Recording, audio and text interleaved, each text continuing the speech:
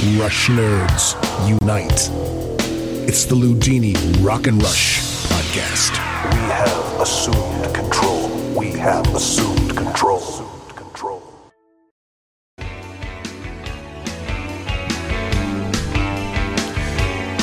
All right, everybody, welcome back to the first ever Ludini Rock and Rush podcast. Wait. If it's the first ever, how can you be welcoming them back?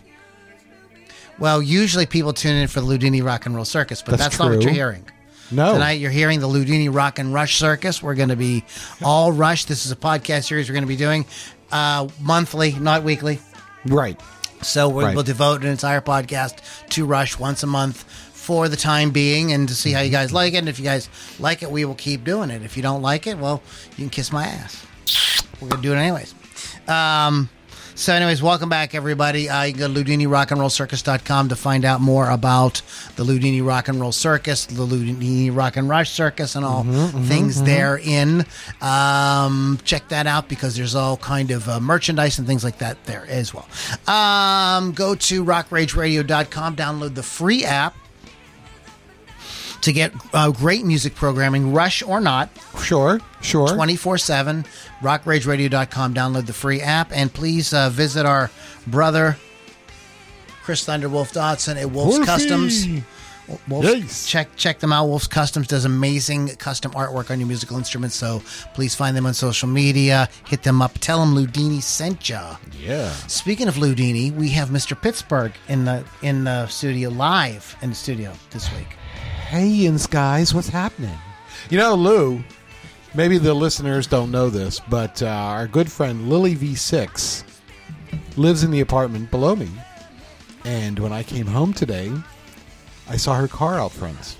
And I got excited thinking maybe Lily waiting for her to pop in. We left the door unlocked. would come for this special Rush podcast. And then I remembered something. What did you remember? Yeah, she's not a big Rush fan. She hates Rush. Yeah, She doesn't hate them, but... No, but it's not one of her favorites. Absolutely. Yeah, It's so not, I figured, well, maybe not. it's not one of her favorites. There, we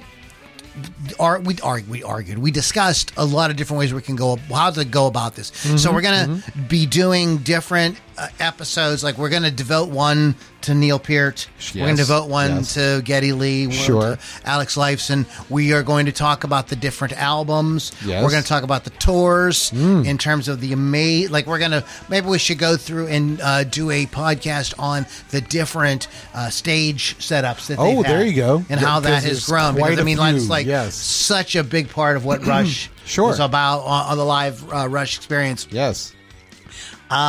So we're going to be hitting on a lot of different things. We are going to talk in depth about the albums, but we were like, do we start at the beginning? Do we kind of tell like the Rush story from the beginning? What do we do? So what we decided to do today was to revisit an album that we visited on the circus not too long, well, I don't know, about a year or so ago, because this is the album that really put Rush on the map in terms of pop radio. Yes, 2112 was like their big breakout. And that's what like solidified them as a classic rock touring, juggernaut that was going to, they were set at that point. But what really broke them on pop and rock radio was the album Moving Pictures. Correct. And it's so funny because almost every band has an album like that. Metallica has the Black Album, right? You know what I mean? Like there's all these different bands that have put an album. Right. Kansas has Leftoverture. Sure. REO Speedwagon, High Infidelity. Yes. Exactly. So this is the album that just made out. They came out and put all those classic songs that we love over and over and over. They get played every day. You don't listen to rock radio, a heritage rock station like WDVE in Pittsburgh, without hearing the following songs at least once a day. Yes. Tom Sawyer. Sure. This Yes. YYZ. Sure. Those are they're there. They're always there. Staple. They're in regular rotation to this day. All these years later, this album came out in 1981. This is 2023. Yeah. And You do the all math. all these years later. So we don't have to. You do the math, so Yeah. we don't have to. We have a college professor in the audience who can do the math. So She's actually checking her phone calculator right now. Tom Tom? Tom The Sawyer Tom song. opens Yeah. up the album. But Yes. before we get into all that, do you want to maybe kind of, you got a little bit of background on the album or something you want to? Well, did we pull up? Oh, yeah, because we the- have- the yeah, album we cover- have- we were talking about the album cover. Well, when we it can first talk about came the out, album we're like, cover in a minute. We can get into all that right, in sure, a minute. Sure. But sure. maybe we'll do this. We'll do it this way Okay. first. All right. This is So, also new as- to us. Yes. Well, we're also excited. doing. Usually, we do all kinds of BSing in the beginning. We're trying to No. discipline ourselves to just talk about the topic. Let's just get right into it. on this series here. We're gonna Right, we're right. gonna stick right to this. So there's no what this day and what the Beatles did. And, No, I'm not gonna no. talk about the gazillion movies I watch because I have no life. Moving Pictures is the 8th studio album by Canadian rock band Rush. Oh, February 12th, 1981 on Yep. Anthem Records. That Anthem is a great song by Rush, by the way. exactly. Right? Right, yes. After touring to support their previous album, Permanent Waves, the band started to write and record new material in August of 1980 with longtime co-producer Terry Brown. No relation to James Brown.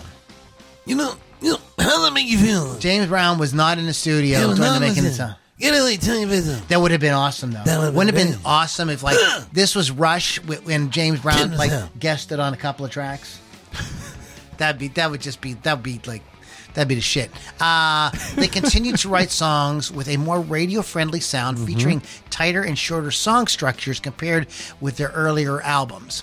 Moving Pictures received a positive reception from contemporary and retrospective music critics. Those are the people that, like, when the internet came out, they could write blogs. They didn't have to be right. published in a magazine. Right. So that's what these retrospective critics are. And became an instant commercial success, reaching number 1 in Canada, number 3 in both the United States and the United Kingdom. It remains Rush's highest selling album in the United States with 5 million copies sold. Limelight, Tom Sawyer, and Vital Signs were released as singles in 1981, and the instrumental YYZ was nominated for a Grammy Award for Best Rock Instrumental Performance. Rush supported the album on tour from February to July of 1981. That isn't a very long tour, is it? That is not. No, today the artists are grinding it out for 3 years. Exactly, right. At a time. Wow. This is what was so interesting about this record, and I've said this so many times, is that they took what used to take them like 6, 7, 8 minutes to do on a Right, song. right. They found a way to do like in 4 Yeah. to 5 Yeah. minutes. There's a lot that happens in a song like Tom Sawyer. There's a lot going on. There's all kind of different They parts. took 2112 and shrunk it all down Yeah. into like a 4 or 5 minute format. Yeah, it's really impressive. Yes, yes. Well, even they said, like, after you had things like 2112 and you had hemispheres and stuff. At that point, they're like, you know what? We really enjoy exploring music and things like that, but we want to go a little simpler, a little more, Well, And they were also listening to the Police. The Police were a band that Police. they absolutely Yes, loved. yes. In fact, actually, Stuart Copeland and Neil Peart became very good friends. Yeah. So which is if you listen to Permanent Waves, oh yeah, there's a lot of stuff Sure. on there There's that a lot like of reggae. Yeah, there was all based. kind of Yeah, the that whole like the words of the prophets were written. That song that right there has got a very Policey. new wave-ish kind of. policey. It's I hear that. I hear the riff kind of reminds me of maybe something that the Cars might do or exactly. something like that. Yeah, It yeah. has that sort of thing in it. Even then, that is a much more truncated type song. Sure, More succinct. More succinct. Not like the side one of 2112. Exactly, Which, right. but that was so interesting because on 2112, like that whole side thing is what sold it. people exactly. like loved Like, the story. wow. It was like, Yeah, exactly. and people were like, and that was a different era. That was the mid '70s, and that people liked that longer form. They were into that. We did a podcast on concept albums. Well, 2112, half of it is a concept. Oh, exactly. Is a concept. Yeah. Do you know how far back concept albums go, by the way? We were way off. Really? We were way off. Woody Guthrie, I believe, has a concept album from like Wow. 1939. Wow. Yeah. It's something like that. We'll talk about it on another. Wow, that's crazy. We'll have to revisit that Yeah, we topic. were a little off. I got Yeah. education this week on that. Oh, did you now? But that really now, and of course, side 2 was so interesting because side 2, 2112, is all like, okay, well, now we're just going to play some rock songs. Right, exactly. Including my favorite Rush song, which is Passage to Bangkok. Passage to Bangkok, That's my yep. absolute favorite. Yep. If you can't figure out why, you can. I'll You leave like it- trains. I do. But in June 1980, the band ended their 10-month tour of the United States to support Permanent Waves. The tour was a commercial success for the group, becoming their first, the first in their career to earn a profit. So they worked boy. these guys have been Gee together for whiz. years. There is a really bizarre video, by the way, Kevin and I watched. You want to talk about it? With Alex Lifeson? Oh my gosh, yeah. So this is very interesting. Man, when was that?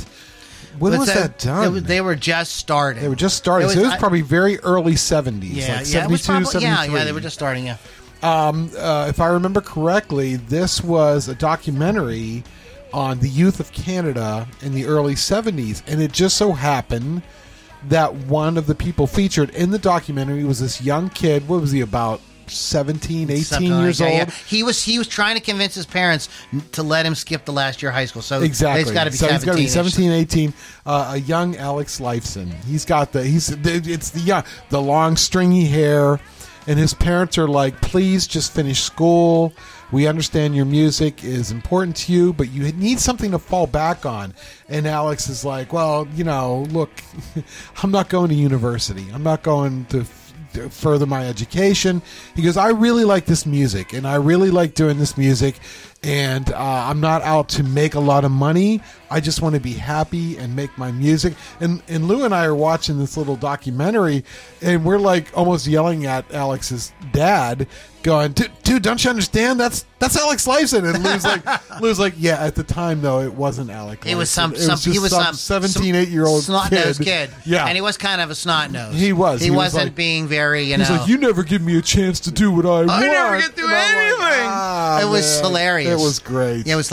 We found out though that he, at that point, he was a father. At that point. Yeah, he had a kid. Well, I didn't realize he had a kid when he was just a teenager. there wasn't any details given about that, but he gets like pissy about the kid's mother and everything. It's very bizarre. It's very interesting. I'm like, I had it's really. no So if you idea. want to hear some weird, but it kind of puts some perspective into what his parents were saying. You know what? Look, you got a kid, and you need something to fall back on, and it takes them 7 albums before they make a profit. I know. That's what I was just thinking. You know what I mean? But but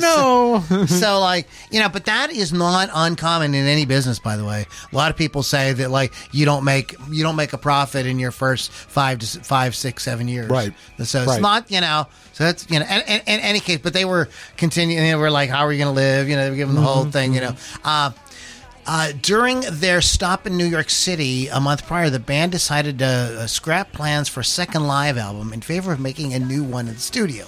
Cliff Bernstein of Mercury Records suggested the idea to the band, and Neil Peart was particularly enthusiastic about the new ideas that were being developed at the sound checks, and was keen to put them on tape. So something, if you don't know about Rush, is like they were... the reason we have in our opening thing, Rush Nerds Unite, is because the first Rush Nerds were Alex Lifeson, Kenny Lee, and Neil Peart. Yeah. These guys, instead of partying, you know what I mean, or whatever, or like, they're like writing new songs. I got this great idea, they're like, they're, their sound checks would be jam sessions. Their sound checks would be jam sessions, but they were writing sessions. They were exactly. they would write while they were on tour. Exactly. And they would, write down these. That was good. I like that part that you did. Let's keep that. Add that. Let's keep this part. So Geddy Lee and Alex caught on to Neil's enthusiasm. The trio the trio pitched the idea to their manager and producer, who had already mapped out a 2-year plan for them, but agreed to the change and canceled the schedule. The schedule. Lifeson looked back on this change of plan as the most important one. I have something in front of the screen. They kind of just clicked that off at any time. That's made it so beautiful. much easier to I like read, that. Wow. Modern technology. Lifeson looked back on this change of plan as the most important one in the band's history. Since the decision to record 2112 and 76, which became their breakthrough hit, prior to starting on the album, Rush joined fellow rock band Max Webster to play on Battle Scar, a track for their album, Universal Juveniles. During the sessions, their lyricist Pi Dubois suggested a song that he thought suitable for Rush. This was what developed into Tom Sawyer, the opening track on Moving Pictures. So we're going to go track by track here. And talk in a about minute. that. We did start the show because we were going to go track by track. I didn't want to start jamming out on Tom Sawyer before we started, so I did the lesser known but equally as awesome Red Barchetta. Red Barchetta. It is Barchetta, but it is Barchetta. I have to take a big Barchetta this morning. Oh my goodness! It came out sideways. It is very hurtful to you. I had too much salami over the weekend. Oh my goodness gracious! So let's go ahead. All right. Do you have notes on you? I do have. You notes. have a whole thing. Okay. I got. So some let's shit talk about. Hey, Michelle, can you get some Tom Sawyer on for lunch? Let's talk about some Tom Sawyer.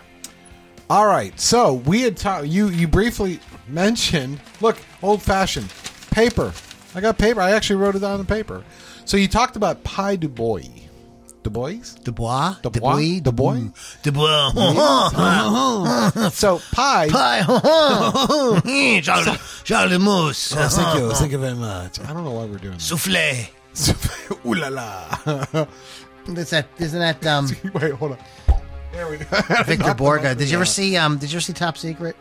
Years and years ago. Well, they go to France Yes. to meet the French resistance, Yeah. and the one guy's name is Soufflé, and the other guy's name is Croissant, and the black guy's name is Chocolate Mousse. Yeah. If you've never seen that movie, you should watch it. But go ahead. All right, so Tom Sawyer. Tom Sawyer is not only inspired from, of course, Mark Twain and the story. Okay, well, that's what I was going to say. Who was Tom Sawyer? I don't care. Okay, I don't care, I think 'cause that there are some... But go ahead. But all right, but also Canadian poet and lyricist Pi Dubois. Du Bois worked with the band, as we had mentioned, Max Webster. For those of those folks who know Kim Mitchell, Kim was in Max Webster. And Max Webster, the band, and Rush, very good friends, toured a lot together, did a lot of shows together and whatnot. Anyway, Pi sent a poem to Neil. Pi sent a poem. That's silly.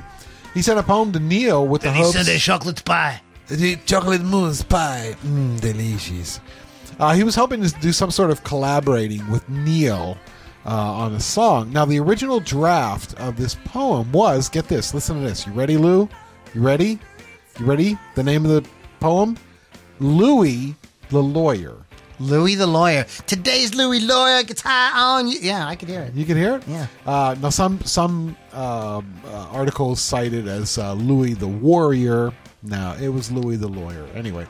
So Neil, of course, took the poem. He massaged the idea a little bit, taking some lines out, putting some lines in, and he really liked the idea of like Tom Sawyer, the whole Tom Sawyer story.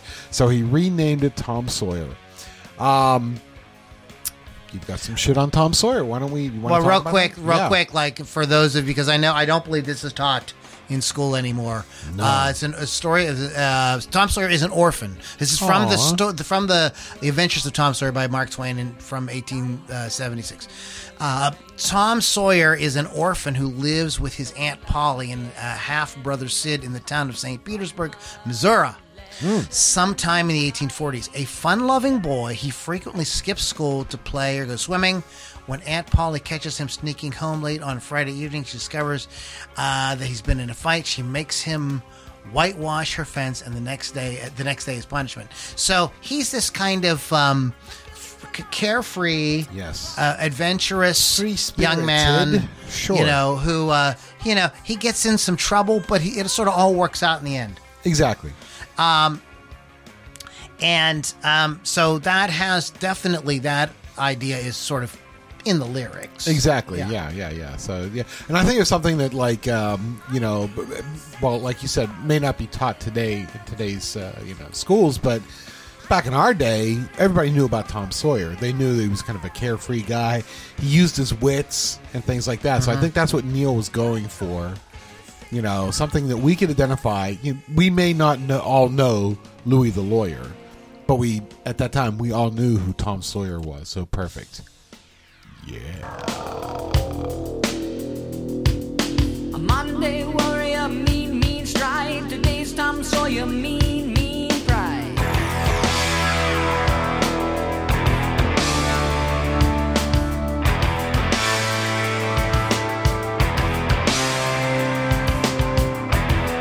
Though his mind is not for them. So we didn't, that chord progression right there, I did not get set up to use the guitar, but maybe we will incorporate that in the future. But that chord progression right there, those 4 chords or whatever, are very unusual. That is not the chords for, like, Love Me Do. Right. Or, Trying to be good. Yeah. Or even, it's not really even like the chords that would work, like, like that we heard in something like Running with the Devil. This is like, it sounds more tonally acceptable. Remember we talked about the Devil's interval and all that? Yes. This is kind of like that in the sense that, like, at the time it really sounded really radical, but because there's been so much music has happened since, and so many bands have imitated. Tool is a band that's like has that kind of harmony and chord changes and stuff going on all the time. So we're already kind of accustomed to that. Right. But at that time, when this comes out, 1981? this was really like crazy. Like, what the hell kind of song is this? Right. You know. And at this point, we're used to like real rock and roll stuff. Lead guitars, heavy chords and stuff, and that opening bar. What the hell is that? You say? It's really. Let's just give it another listen real quick. Yeah. Mean pride.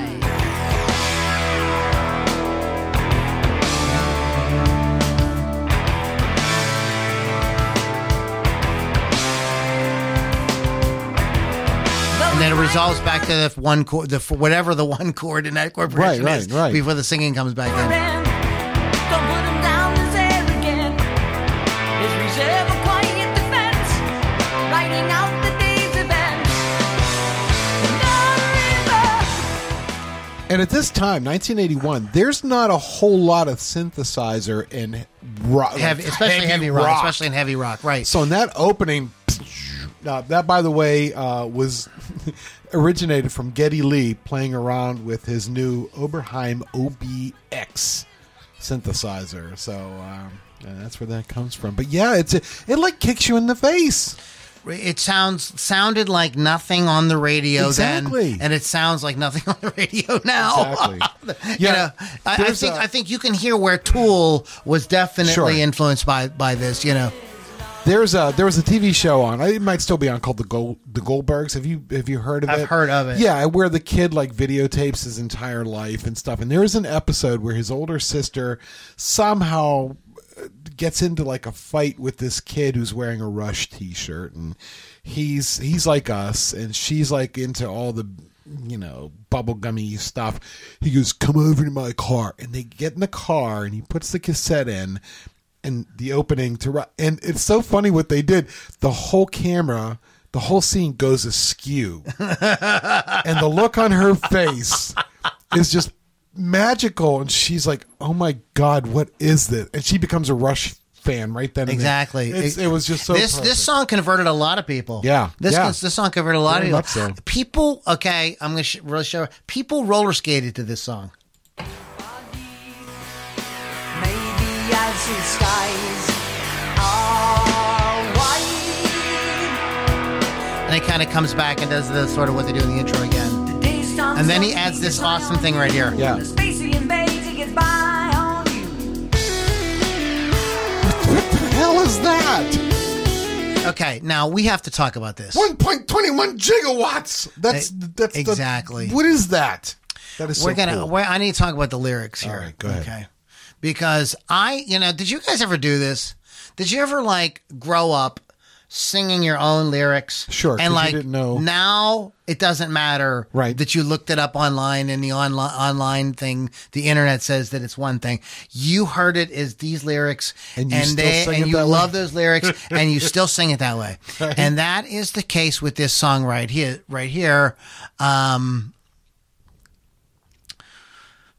Okay. Today's Tom Sawyer, he gets high on you when the space he invades he gets by on you.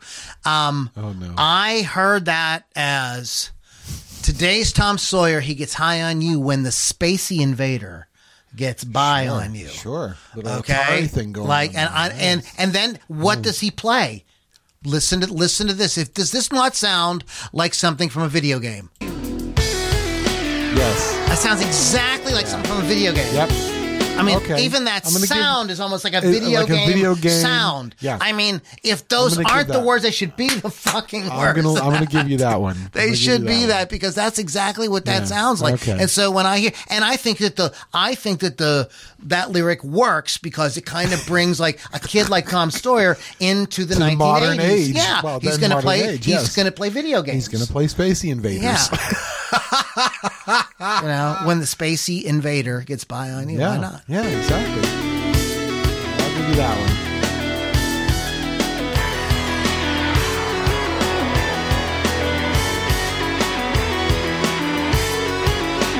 And then the guitar joins in right Uh-huh. here.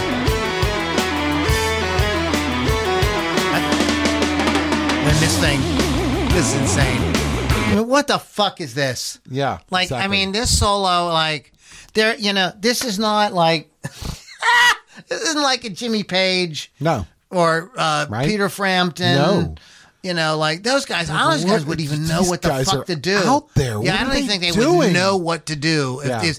they said, okay, they brought like Peter Frampton and said, well, no, we have a song here. It's called Tom Sawyer's a Breakdown. Why Right. don't you play solo over it? Like, I mean, It this would is not this, be this this. does not sound like. Then all of a sudden. So the riff for the solo is the Space Invader riff. Right, the bass is now picking up. The Yep. bass is holding that down.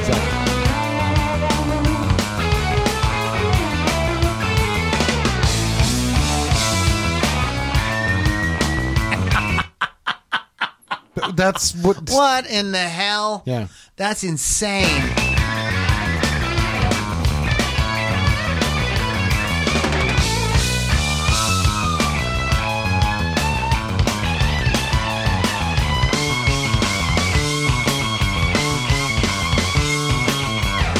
I think that there is actually, I could be wrong about this, but I think he plays a Jimmy Page lick here. That.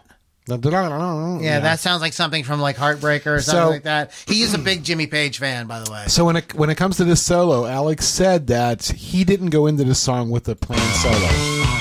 And what you're hearing is actually kind of a collaboration of 5 or 6 solos that he did, and they went back and said, "Oh, I like this part. They comped I like them. that." It's Yeah, very comped. exactly. Comping is common, especially, and that's the kind of thing that was hard to do in 1981 because they were literally cutting 2-inch tape. Yeah, exactly. with a razor blade. Yeah. That was very hard to do then. Nowadays, it's just a matter of duplicating the tracks. And, Sure. Cutting and pasting. Yeah, Yeah, it's insanely simple nowadays. But And you know what? We've talked about the synthesizers. We've talked about the guitars. We've talked about the bass. I'm going to blaspheme here. Jesus Christ, what the fuck is up with this drumming? It's not the same. I think that maybe someday Rush tries real hard to get a good drummer. Well, the other thing that It's not the same. It's not the... But check out the beginning. Check out the drum beat at the beginning. Yeah.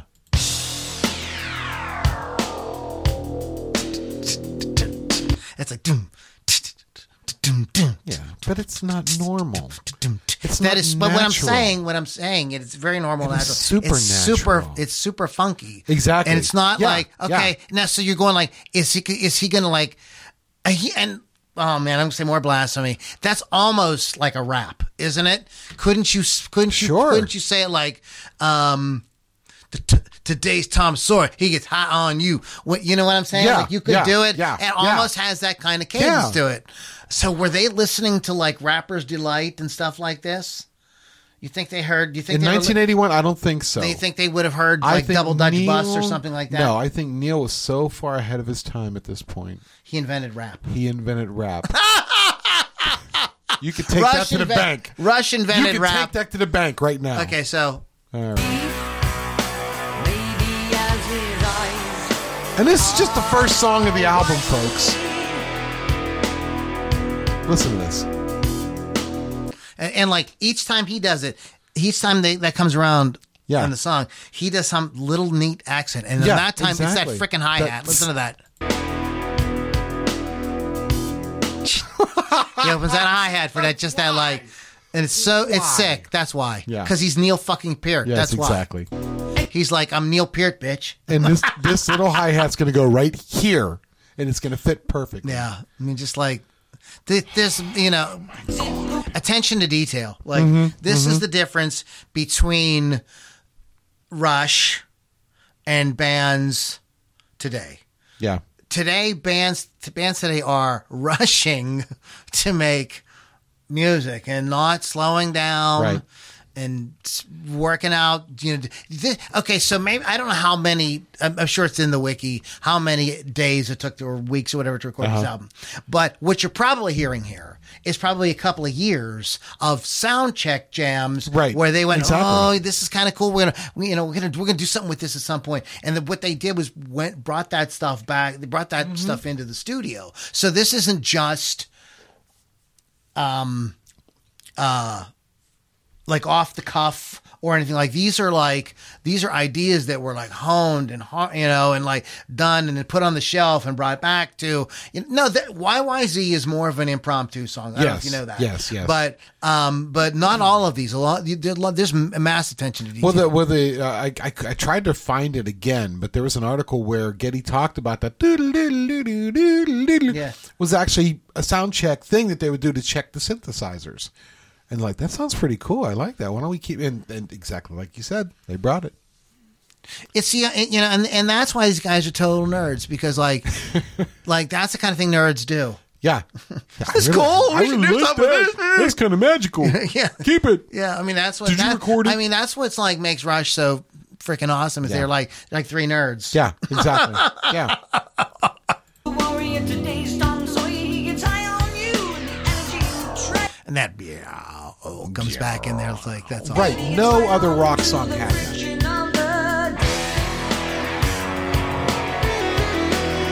And there's all kind of odd time and everything all Yeah, over it. exactly. Yeah, fuck you, Rush. No. Why, Rush? Okay, so Right. they Wow. yeah, wow. That's Okay, all I so can the album opens. That's With that's that. yeah. So like at this point, if you're in a band and you're trying to break out in rock, like you hear this and you just probably want to say like, well, we're done. Yeah, why? Why even bother? Why even bother? Why even try anymore? I heard a story that Phil Leno said that when he heard Pyromania by Def Leppard. Oh, really? Yeah, there's an interview with Def Leppard and Vivian Campbell, both Vivian Campbell and Phil Cohen had heard him say that. Really? Yeah, Wow. So they follow it up with a little thing like this.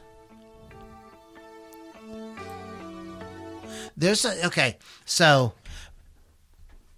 Moving Pictures ends with Right.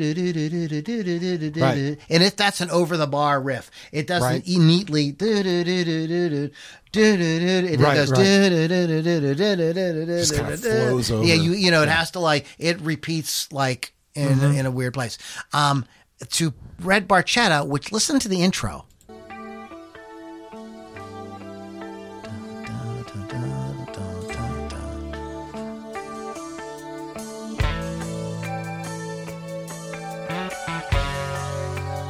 So reminiscent of there's okay. there's a little flow here. There's like a little theme.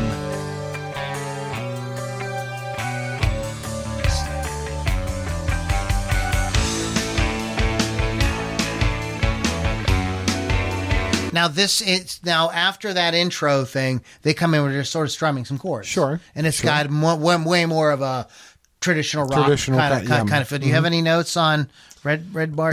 I do have a few notes. Why don't you go ahead and talk? I'm going to talk about it. So, what is a red Barchetta?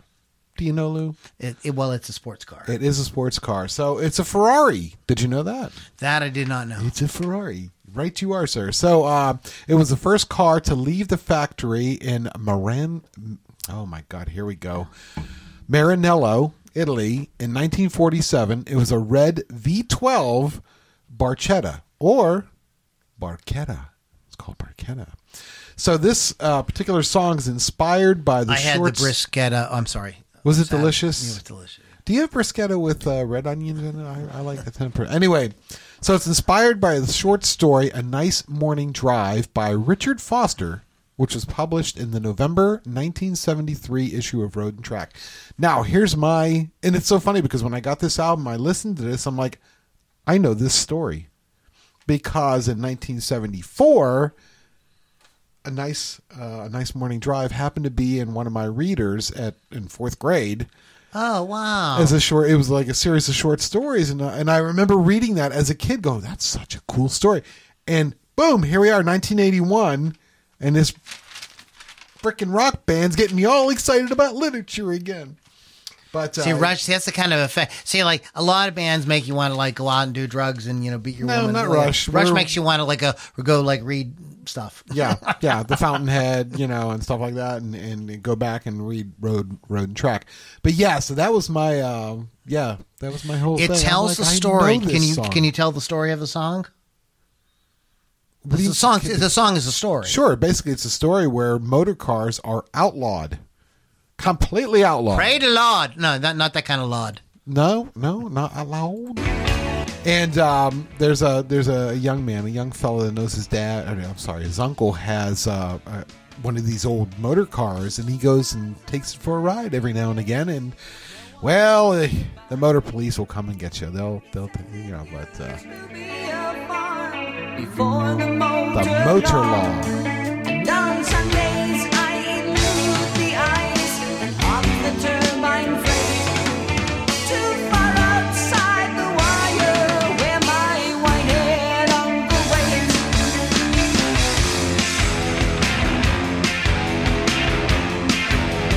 So like they go from this kind of like big kind of like sweet, really beautiful melody to Do you hear the reggae influence in the back? I do hear the reggae influence. Right? I do hear the reggae influence, but like that's a sick riff. It is a sick riff. You're a sick riff. My white-haired uncle waits.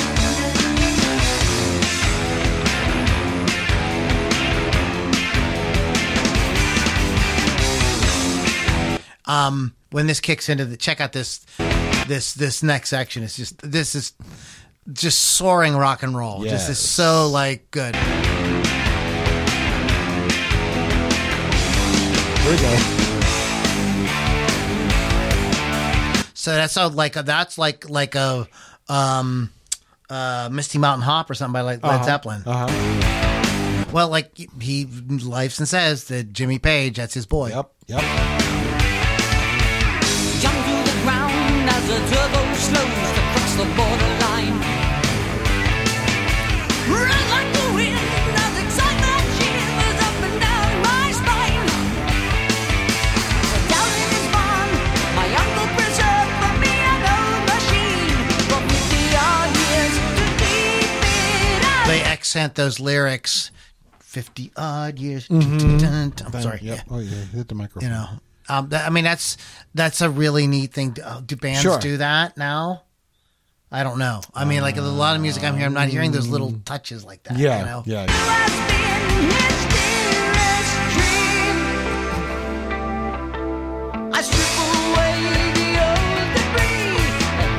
Now now we're cruising. The top's down, your hair's, if you have hair, If you have blowing hair, in the yeah. wind. It's a perfect day. I mean, that's what this song sounds like. The song sounds like the story. Yeah, exactly.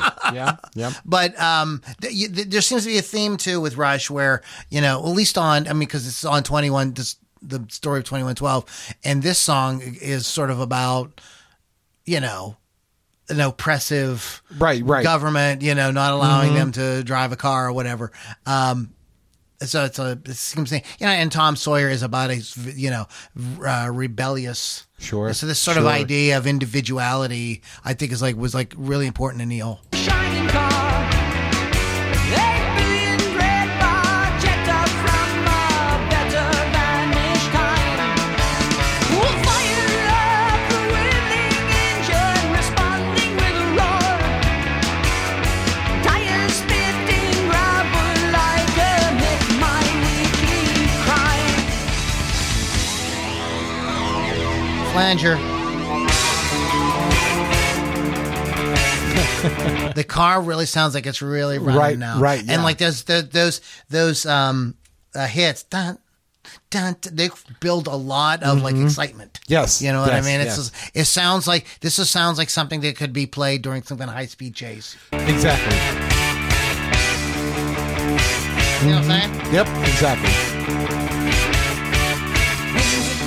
In my hair, shifting and drifting.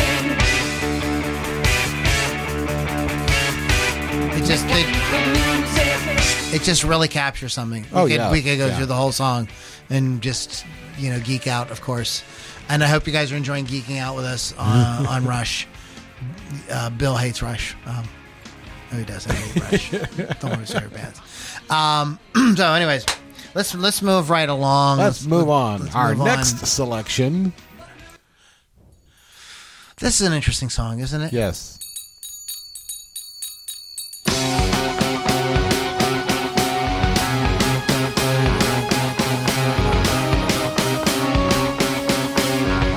Odd time signature thing Yep. again. Yep.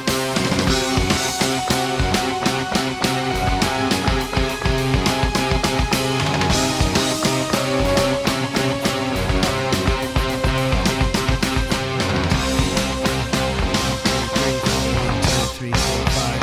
I think it's mixed meter. I could be wrong. 5 and 4. Wow.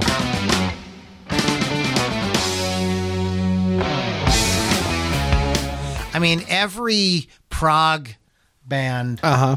is like. I mean, this is the start of that. Yeah. Yeah. Like all those riffs. That's like.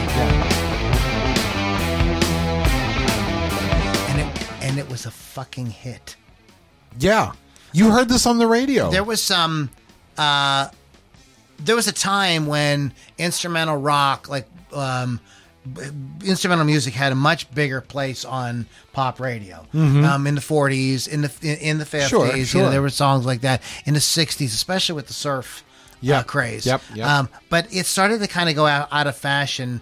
Once the Beatles broke. Right. It became Now we want because it made lyrics. more about songwriting and the Yes, lyrics yes. and things like that. So a band doing getting a hit with an instrumental, those became rarer and rarer and rarer and rarer. And by 1981, I don't think anybody had really had one in a while for rock. For rock, I mean, yeah, I know no, that Classical Gas was a big hit. Taste of Honey was a big hit. But I'm talking about something that would be, on like rock. Yeah. For sure. Yeah. And, this paves the way for a little bit later on. Cliffs of Dover by Sure, Eric Johnson. sure. Summer Song by Joe Satriani. Satriani, Yep. Actually, a number of Eric Johnson songs. But Rush is the band that kind of, brings back the rock instrumental. Yes. It's great. Another Very amazing, Middle Eastern very feel Yeah. to it. Like, another amazing Alex Lifeson. yes.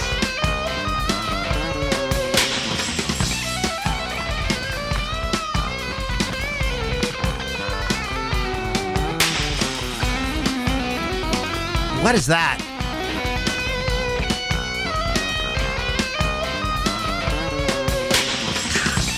This Almost sounded like a whip crack, and Yeah. then the glass shattered.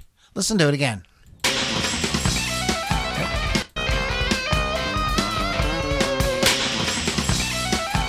Oh yeah. Or some or like a whip crack, and then like the bells the or- bell, like the sleigh bell, not sleigh, like sleigh bells, maybe. Yeah. maybe it's Santa Claus. Whoa. Man, Santa Claus coming to Toronto, man. Gee, wow. Then a little bit more magic dust for Santa Claus, and a little more dust. This is Santa Claus's magic dust for sure. Yeah, yeah.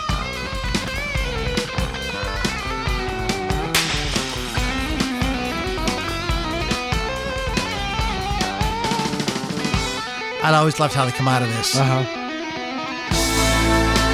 Keyboards. Real driving drum part. Uh-huh. Isn't there a Phil Collins song that does something like that? There is. There's a Phil Collins or Genesis song that came after this that has that type of thing in it. And yeah, they got Yeah, I'd have to. They still I'd have have, Rush. yeah, I've got Rush in my head right now. More great guitar work.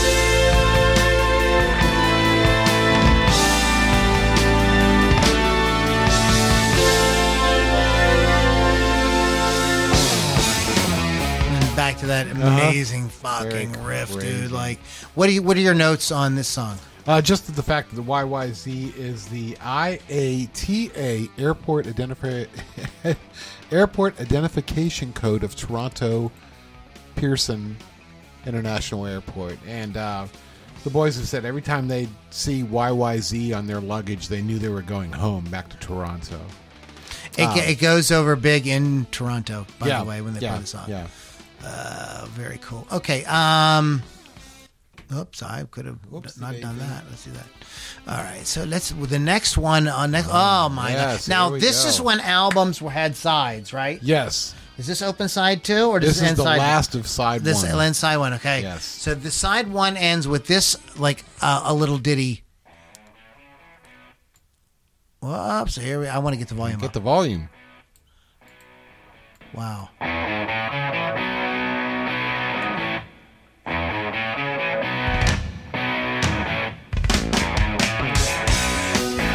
Now, admit it. How many of you out there right now were just playing air drums? Mr. Pittsburgh was playing air drums. Yeah. Yeah, he was absolutely hitting all those things right with Neil.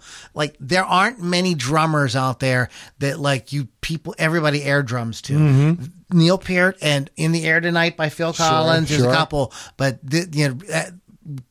I always say that, like, when you go to most rock concerts, people play air guitar to the Yep, songs. yep. When you No. go to a Rush concert, people They're play air all drums. Yep. Yep. Yep.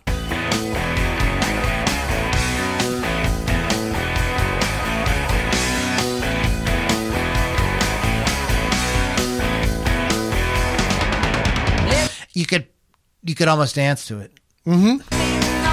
Lighted stage approaches the unreal. For those who think and feel in touch with some reality beyond the gilded cage. Yeah. Song about Neil Peart's phobia or or whatever. discomfort, just discomfort. real discomfort with being famous. Sure. Even later on during meet and greets, it would be Alex and Getty because Neil was just very uncomfortable meeting the public and having this adoration. He's like, I just want to make good music. I don't want people coming to my house. Apparently, people that would show up happened. at his house. Let's go ahead, and this is. Oops, I don't want to do that. Why do you keep Because I why have you like keep doing 79 windows open. Windows open, yeah. I should turn that down so people can't hear you when you're talking. Okay, thank you. So let's talk about the song from Song Facts. Mm-hmm. The phrase "in the limelight" means the center of attention. In the early days of theater, a limelight was a device used to brightly illuminate the front of the stage, Yes. which put the main performer in the spotlight. The light was made by focusing a flame at a cylinder filled with lime that was projected through a lens. Yeah. Lighting technicians had to be creative before electricity. Invented by the Scottish engineer Drummond in 1816, he used this core of limestone that was heated to a glow by burning a mixture of oxygen and hydrogen, which created a brilliant light that could be focused. The limelight was first used in the theater in 1855, then became widely used by the 1860s. The advantage of limelight was realistic light production, but the limestone had to be turned as it burned, and the glass adjusted to keep the light constant. So you were busy. Oh yeah, keeping that limelight going. Drummer and lyricist Neil Peart says, success puts a strain on the friendship, and it puts the strains on your day-to-day relationship, and it's something that we did go through, you know. We were not immune to it, but we were able to overcome it just through our closeness, and we were able to help each other with difficulties like that, and then we could deal with the pressures and things like that.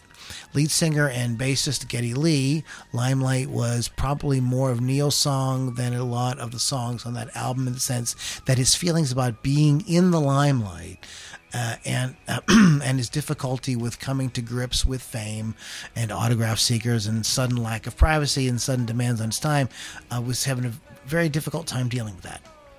I mean, we all were, but I think he was having the most difficulty of the three of us adjusting. In the sense, I think he's more sensitive to more things than Alex and I are. It's harder for him to deal with those interruptions into his personal space and the desire to be alone. Being very much a person who needs that solitude, to have someone coming up to you constantly and asking for your autograph is a major interruption in your own little world. I guess in the one sense that we're a little bit like misfits, in the fact that we've chosen this profession, that it has all this extreme hype and sort of self-hyping world that we've chosen to live in, and we don't feel comfortable really in that kind of role. So there's a line from Shakespeare in the song. Did you know that? Mm-hmm. All the world's indeed a stage, and we're merely players. That's which is the throwback to their live album, All the World's a Stage. Yes. The live album, yes. Yeah. Well, All the World's a Stage is again. What's with the, so these guys do, again, look it up, read your Shakespeare. Yes. You'll be tested on it later. Anyways, it was featured in the movie I Love You, Man. Yeah. As well, if you haven't seen, I haven't seen that in a minute. It was pretty good. Yeah, it's pretty funny. Was it does the Phil Rudd and Seth Rogen? Seth, No. What's that guy's Seth name? Rogen, Jason Segel or something? Jason Bateman. I don't know. Not Jason Bateman. Jason Voorhees. Yes, It definitely. was Jason Voorhees was Yes. in that. Limelight. Neil's nervous about that. You know, notice that we did not spend much time talking about the actual music on the song, more about the lyrics. The lyrics. And the Okay, and this is meaning. something that you know, people talked about Neil's drumming, but one of the things that that caught me right away was his lyrics. Mm-hmm. I just as a songwriter, I just thought he was fucking the He has shit. a big brain. Yeah. So side 2 opens with something called Camera Eye. Yes. Now here we do stretch out a bit. We have 10 minutes and 59 seconds. Sure.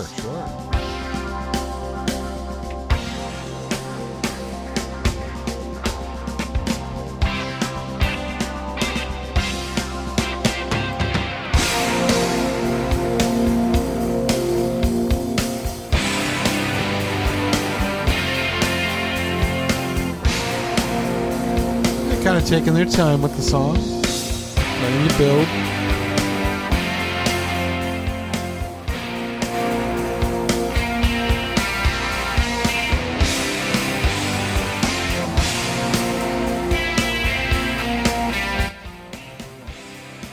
It's not all instrumental. No, there are lyrics.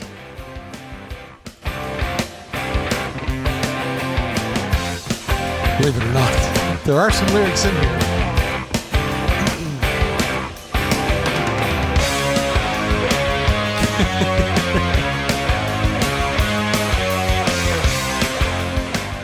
Interesting. Limelight, which is about kind of being in the spotlight, being in your attention. This closes the first side. The second side opens with camera eye, which is something that is used to like capture you in the limelight. Yep. So I think this is we have a little bit of a theme here. Speaking of this, I was looking at the cover, Yes.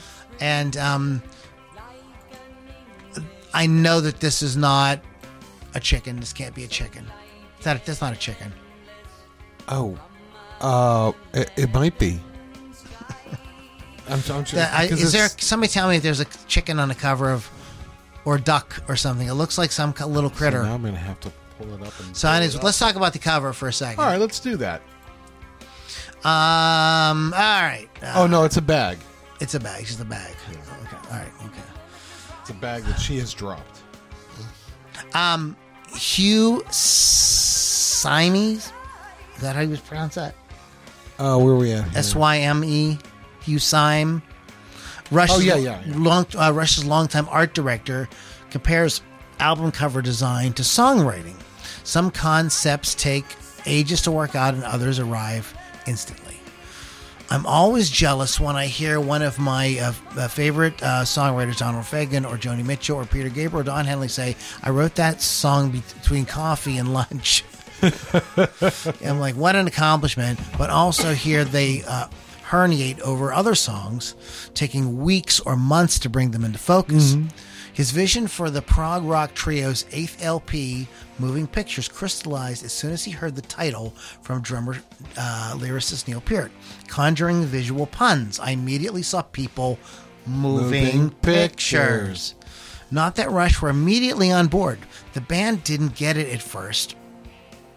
I had said to Neil, we got to have some people moving pictures. And it was another one of those what kind of moments. It took a little more description from me to fill in the details.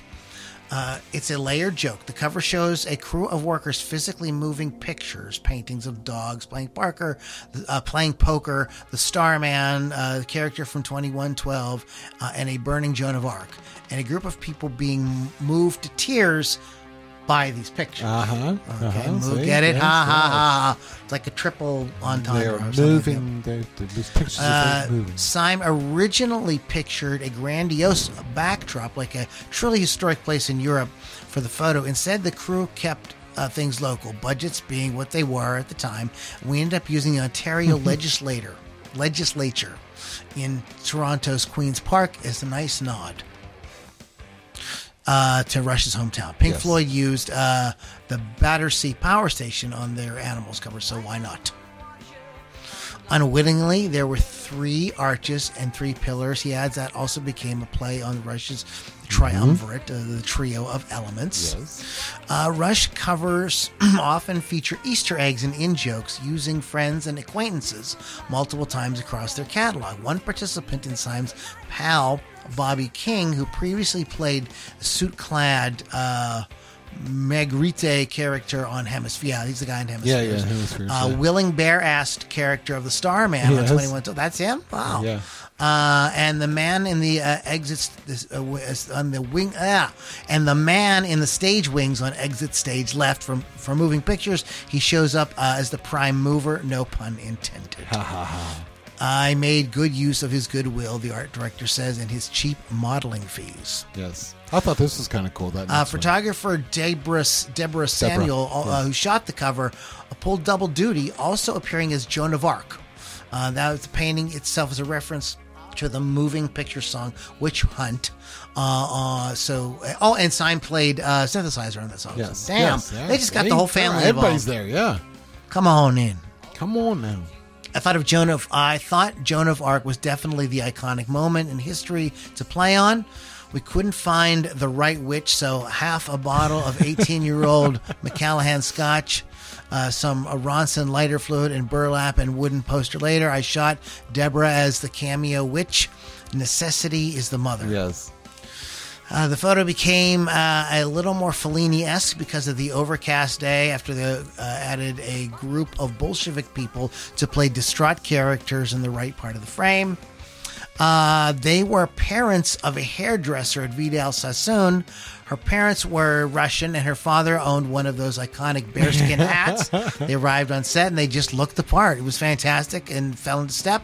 And I said, your groceries have just fallen. There's a bag. Okay. Your art museum has been pillaged, and you're feeling forlorn. When I mentioned just look as somber as Wolf was possible, immediately took out a handkerchief and started to mock weep. I thought, this woman's great. So that is the story of the album cover, one of the rock's most iconic album covers, if I might add. Whoops. Let's go to the next thing here. So, Witch Hunt. Yes, yes. Speaking of Joan of Arc. Oh, scary. It's a very interesting song, especially in light of what's happening in our country today. The lack of tolerance for things different. The insistence that I'm right and you're wrong. Well, I am right. No, I'm wrong. Well, I know that. That's why I said you're right and I'm wrong. A crazed mob.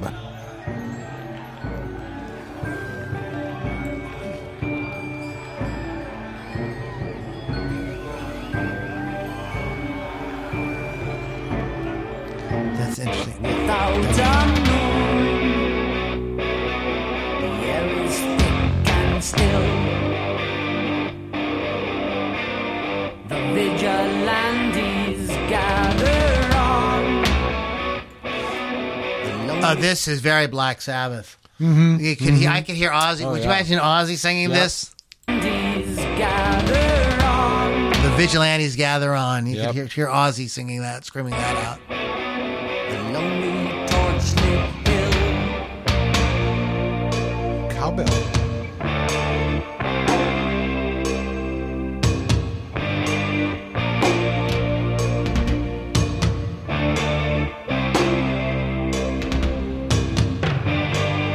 Features distorted in the flickering light. Faces are twisted and grotesque.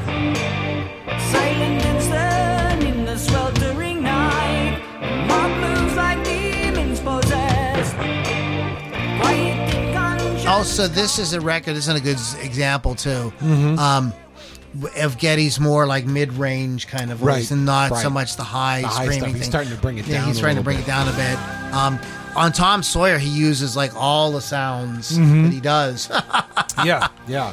including his like speaking voice.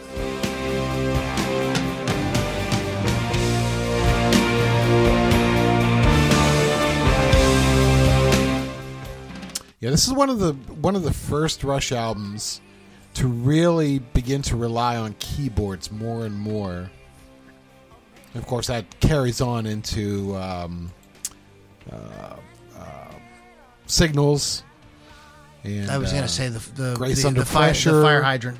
yeah, album. Signals. Yeah, yeah. Much to the dismay of Alex, but nonetheless, it worked out good, I thought. They did go through their synthesizer period. Yep, yes, they did. Are immigrants and infidels. They say there is strangeness to danger us. I feel like I'm missing one. No, In our one more after this. bookstore shelves. So Witch Hunt is actually the first. Hold on, let me turn it down. Okay. Those who know. I can't hear you. What? So Witch Hunt is the first of 4 songs in the Fear series. The Weapon from Signals, The Enemy Within from Grace Under Pressure, and Freeze from Vapor Trails. These are all actually in a series called the Fear series. This is the very first one. So there you go.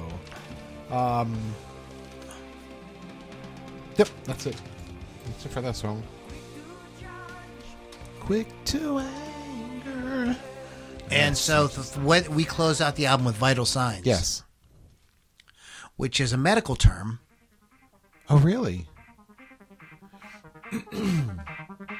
So you really hear the reggae influence, the Police influence in this song. I was watching from to go, Roxanne! Yeah. But he does not do that. He does not do that. No, he does not.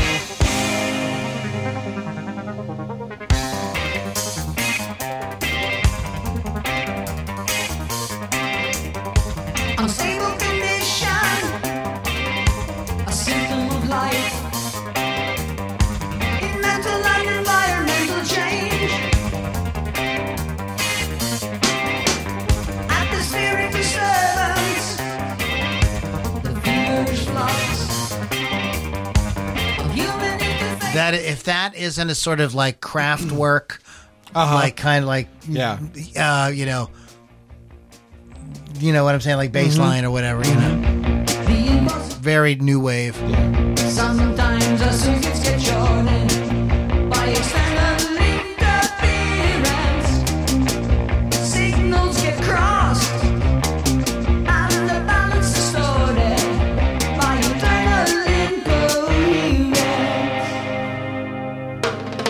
A tired mind become a shapeshifter. Everybody need a mood lifter. Everybody need reverse polarity. Everybody got mixed feelings about the function and the form. Everybody got to deviate from the norm. I always thought that chorus part was always just really powerful. You know, really, really good, really, really well. They kind of really open it up. Yep. You know, there. Yeah, Geddy said it took him no time. They actually wrote this in the studio. He said we wrote it in like 5 minutes. He says he's always liked this song because it kind of shows the quirkier side, musical side of Rush, which it is. It's not like Well, let's say you think about the words. You know. Yeah. You know, everybody's got mixed feelings about the function and the form. Yep. In other words, you know, we're like, that's basically all we're kind of arguing about is the function and the form. Yeah. We all like want the same thing, but we have to deviate from the norm. Exactly. Let's talk a little wee bit. Let's put this album and Rush. You know, these guys are a product of their era. Right? They are. They did enough trend. They were trendsetters and trend followers and Exactly. absorbers. Yes. You know, so they brought in other things. Very similar to what the Rolling Stones did with the blues, and then with like R&B, and even a little bit with disco, pop. They were able to be the Stones the whole time. Yeah. You know what I Yeah, mean? exactly. And so Rush, reached out and explored a lot of different things throughout their career. And this is what happens as a creative person. Most creative people, somebody like James Wan he's kind of an exception because he just does horror. Stephen Right. King is kind of like in that, Yeah. you know what I mean? But most artists, I believe, musicians want to do something new. They're like, I did that.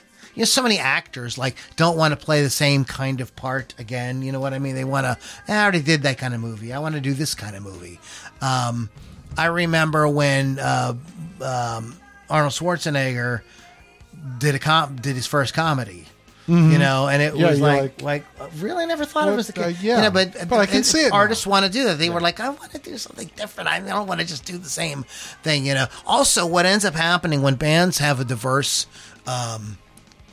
catalog like this, when they play live, they have opportunity to have amazing dynamics live because they can take you in all kind of different moods and everything, and they have a lot of songs to pick and choose from. So then they have it just adds to their live performance all the way around. Exactly. But this was the album was banned for the recording. Went to Stony Lake, Ontario to write and arrange the new material. Sessions were productive. Camera Eye was the first song to be worked on. Was quickly followed by Tom Sawyer, Red Barchetta, the instrumental YYZ, and Limelight. Lee noticed a change in Peart's lyrics during this time, which had started with Permanent Waves towards more concise and direct words. Following these sessions, Rush returned to Phase One Studios with their longtime co-producer Terry Brown and prepared demos of the songs. The tracks were refined even further during the subsequent rehearsals for the series of warm-up shows across the U.S. in September and October 1980, during which Tom Sawyer and Limelight were performed live for the first time. So they did a lot of working and reworking these songs. Moving Pictures was recorded at Les Studios in Morin Heights, Quebec.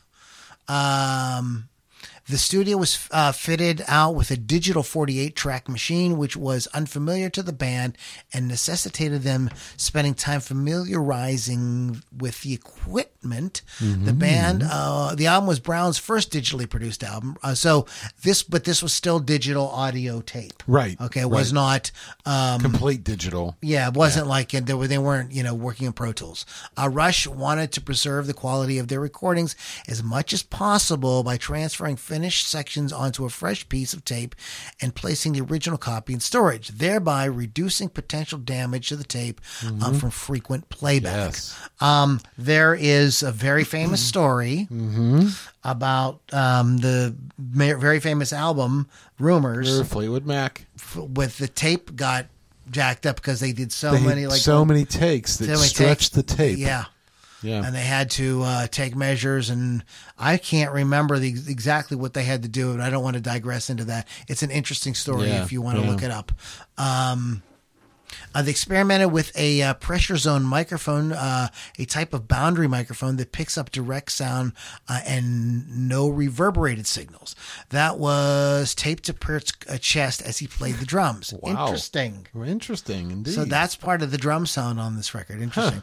The audio capture from it was used to pick up the ambience in the studio room and inserted into the final mix. Peart is seen wearing the microphone in the music video for Vital Signs. The album was finished 3 days behind schedule due to delays caused by an equipment fire. Failure. There's no fire. Fire! There's no fire there. There's fire. Yeah. Rush caught on fire. They were so hot. They were so hot. They Caught just on fire. caught on fire. Oh, Lord Jesus, it's a fire. It's a fire, I tell you. Oh my God! So we went through all the songs, and you guys can check all that stuff out. But so let's take a look back real quick before we wrap up, because there was all kind of fun things happening around the globe. Let's put a little music on. Let's have Rush take us out with this. Major events that happened in 1981. This is the year that Moving Pictures was released. Yes. On January 1st. When January 19th, 1981, the Iran hostages were released. Well, You remember that? yes. The next day, Ronald Reagan was sworn in as president. Yes. Yeah, that was a big thing. There was the Iran hostage They crisis waited that went on for 2 Ronald. years? Yeah, they waited for Ronald Reagan to be sworn in, just as an FU to Jimmy Carter. Yeah. Yeah. Well, Yeah, they were tired of this hostage. They knew they were never going to get anything, and they knew if they killed those hostages, that they were going to rain down hellfire and brimstone, probably not only from the United States, but probably from England and all kind of people. Exactly. So they didn't want that shit. They were just trying to find. It was like us trying to get out of Vietnam. Right? It's like, how do we do this? Oh my God! Jim Plunkett led the Oakland Raiders to 27-10 victory over the Philadelphia Eagles in the Super Bowl. Well, ain't that something? John Hinckley Jr. Oh, boy. attempts to assassinate Ronald Reagan. Yes, I remember that. Yes. So yeah, crazy. 1981. April 12th, 1981, the Space Shuttle Columbia launches, orbits Earth, and returns 2 days later, becoming the first successful reusable spacecraft, beginning the Space Shuttle era for NASA. Columbia Space Shuttle would be used up until 2023, when it disintegrated, re-entering into the atmosphere, killing all on board. Now, this is really interesting because just think about this. No, it's 2003. That's what I said, 2003. You said 2023. No, I said 2003. Okay. Well, I meant 2023. Well, okay. I meant 2000. I'm like, it didn't just happen. I meant 2023, not 2003. But I said 2023. You crazy. Everybody knows when it happened, but That's why I'm like, did I miss it? No, look, let me get the miss story this? out. This is the funniest fucking story. Okay. So we went to a show in 2023. Okay, yeah. In 2003, excuse me. You and I were going to a show that day. Yeah. And I met you at Rosebud. Okay. And I remember because they had that ramp that went this way and this way. Right, Okay, right, we were yeah. standing Yeah. in line to get into a show at Rosebud. I might have been North Mississippi All Star Probably or was, something like that. yeah. And we're standing out there talking, and you telling me about this patient you had that day who comes in and Oh, says to that's you, right. "Oh, did you hear the space shuttle blow up?" And you thought that he was talking about the way The back- original- yeah, the yeah, original back space shuttle. in- And you were yeah. like, "Oh no, shit, Sherlock." And then you were, and I looked at you, and I was like, No. what are you talking about? Because I'm like, that was the only space shuttle blowing That- up I heard of. exactly, So yeah. that's I heard about it from you. Wow. I didn't even know that's that it right. happened. Yeah. Yeah. There I went you into go. his room and watched the TV, and I'm like, oh my God, you're not talking about the one from back in 1980. What was it, 86 or Yeah, whatever? something like that. Yeah, Wow. yeah. Bob Marley Oh. died at the age of 36 of cancer, even though he did have an assassination attempt. Yeah. Yeah. It was the cancer that got him. And speaking of assassinations, there was an assassination attempt on Pope John Paul II. This is a big year for assassination. Wow. I'll tell you. Yeah, Turkish gun, All the big crazy, people. right? You know, Yeah. remember when they tried to shoot the Pope, and then after that, the Pope had to go around in like a big Right. The Pope mobile with the bulletproof, yeah. the glass, the Yep, bulletproof glass. Yeah. Raiders of the Lost Ark premieres. Mm-hmm. I mean, that's that's a cultural turning point right Sure. there. Then, As if that's not enough. wait, I skipped one. Donkey Kong, Yes. the game is released. Wow. 1981. Yeah, 1981.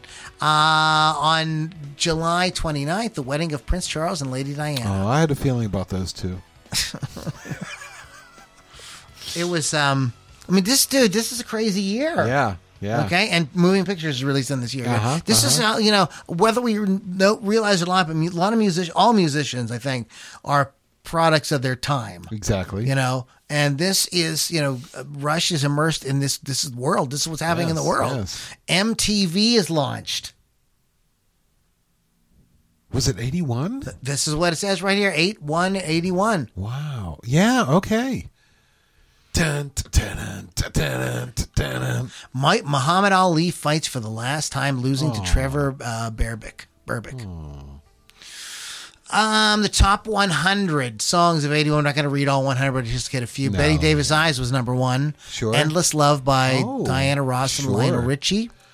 Lady by Kenny Rogers, Yes. which was written by Lionel Richie, I believe. Okay.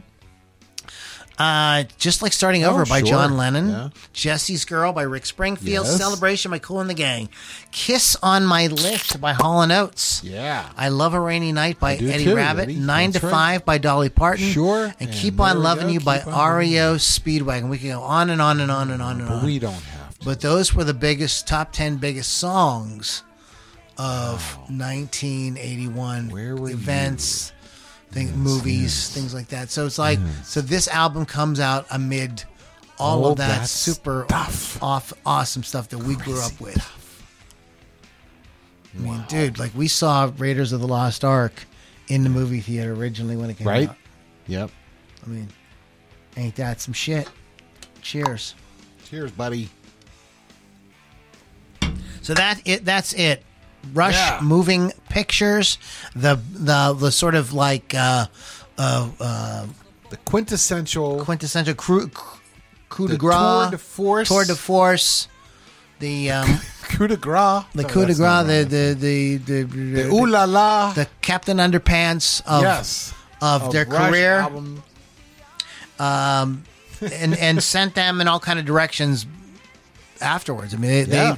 they went very pop synth for a while, and then they released an album like Counterparts, which is basically their 3-piece rock power trio like Cream. Yeah. on that Yep. record.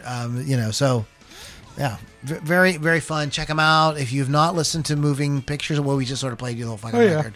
Don't tell anybody we did that. We're not allowed to. So yeah. It's okay. We talked over most of it. It's just all right. All right, guys. Thank you. So you can go to rockrageradio.com and download Yeah. the free app to hear great music programming like this and a bunch of other things 24/7. Rockrageradio.com. Then go to we're going to send you next. Oh, Wolf's Customs. Check them out for some great. And I do mean great. Yeah. Custom artwork done on your musical instrument. And LudiniRockandRollCircus.com is our website. We have all kind of fun stuff for you there. Access to our old YouTube archive, all the interviews we've done. What else do we have? Oh, access to our private group on Facebook. Sure. All kind of fun stuff. So check that out at LudiniRockandRollCircus.com. We have a fun podcast coming up on the Ludini Rock and Roll Circus for you next week. Yes. But Mr. Pittsburgh and I are going to talk about that in a minute. You guys have an awesome week, and we'll catch you all on the next Ludini Rock and Roll Circus. Take care, guys.